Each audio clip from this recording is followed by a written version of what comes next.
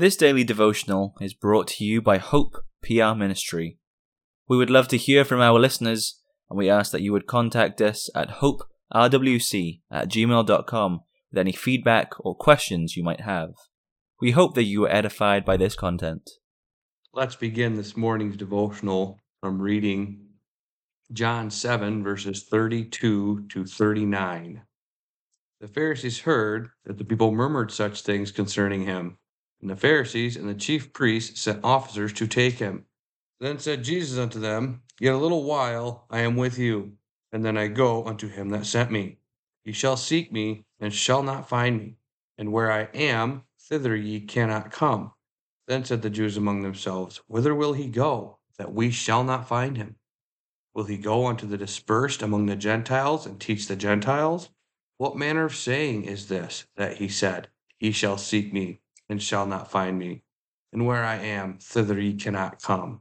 In the last day, that great day of the feast, Jesus stood and cried, saying, If any man thirst, let him come unto me and drink. He that believeth on me, as the scripture hath said, out of his belly shall flow rivers of living water. But this spake he of the Spirit, which they believe on him should receive. For the Holy Ghost was not yet given, because that Jesus was not yet glorified. You thirst, people of God? Are you like the deer longing for the cooling streams because of the chase? Are you looking for the well of water that leads to eternal life? Here we have the command to come and drink at the perfect fountain. This is not an invitation. It is a command. There is no other fountain except the Christ. Flee to him. Immerse yourself in him. Find in him the water that will quench our spiritual thirst. The psalm choir will close by singing Psalter number 17.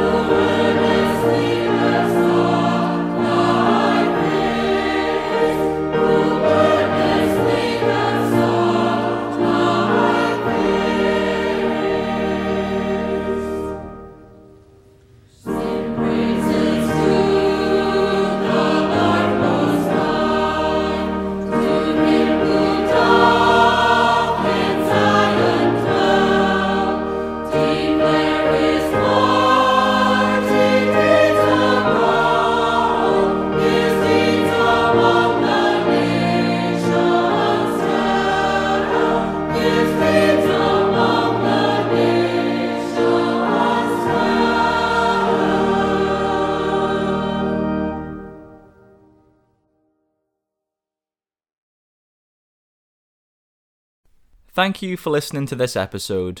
We encourage you to visit our church, Hope Protestant Reformed Church in Walker, Michigan. Our services are at 9:30 a.m. and 5 p.m. on Sundays. If you wish to learn more about us, please contact us at hoperwc@gmail.com, and we'll be happy to help with any questions you may have.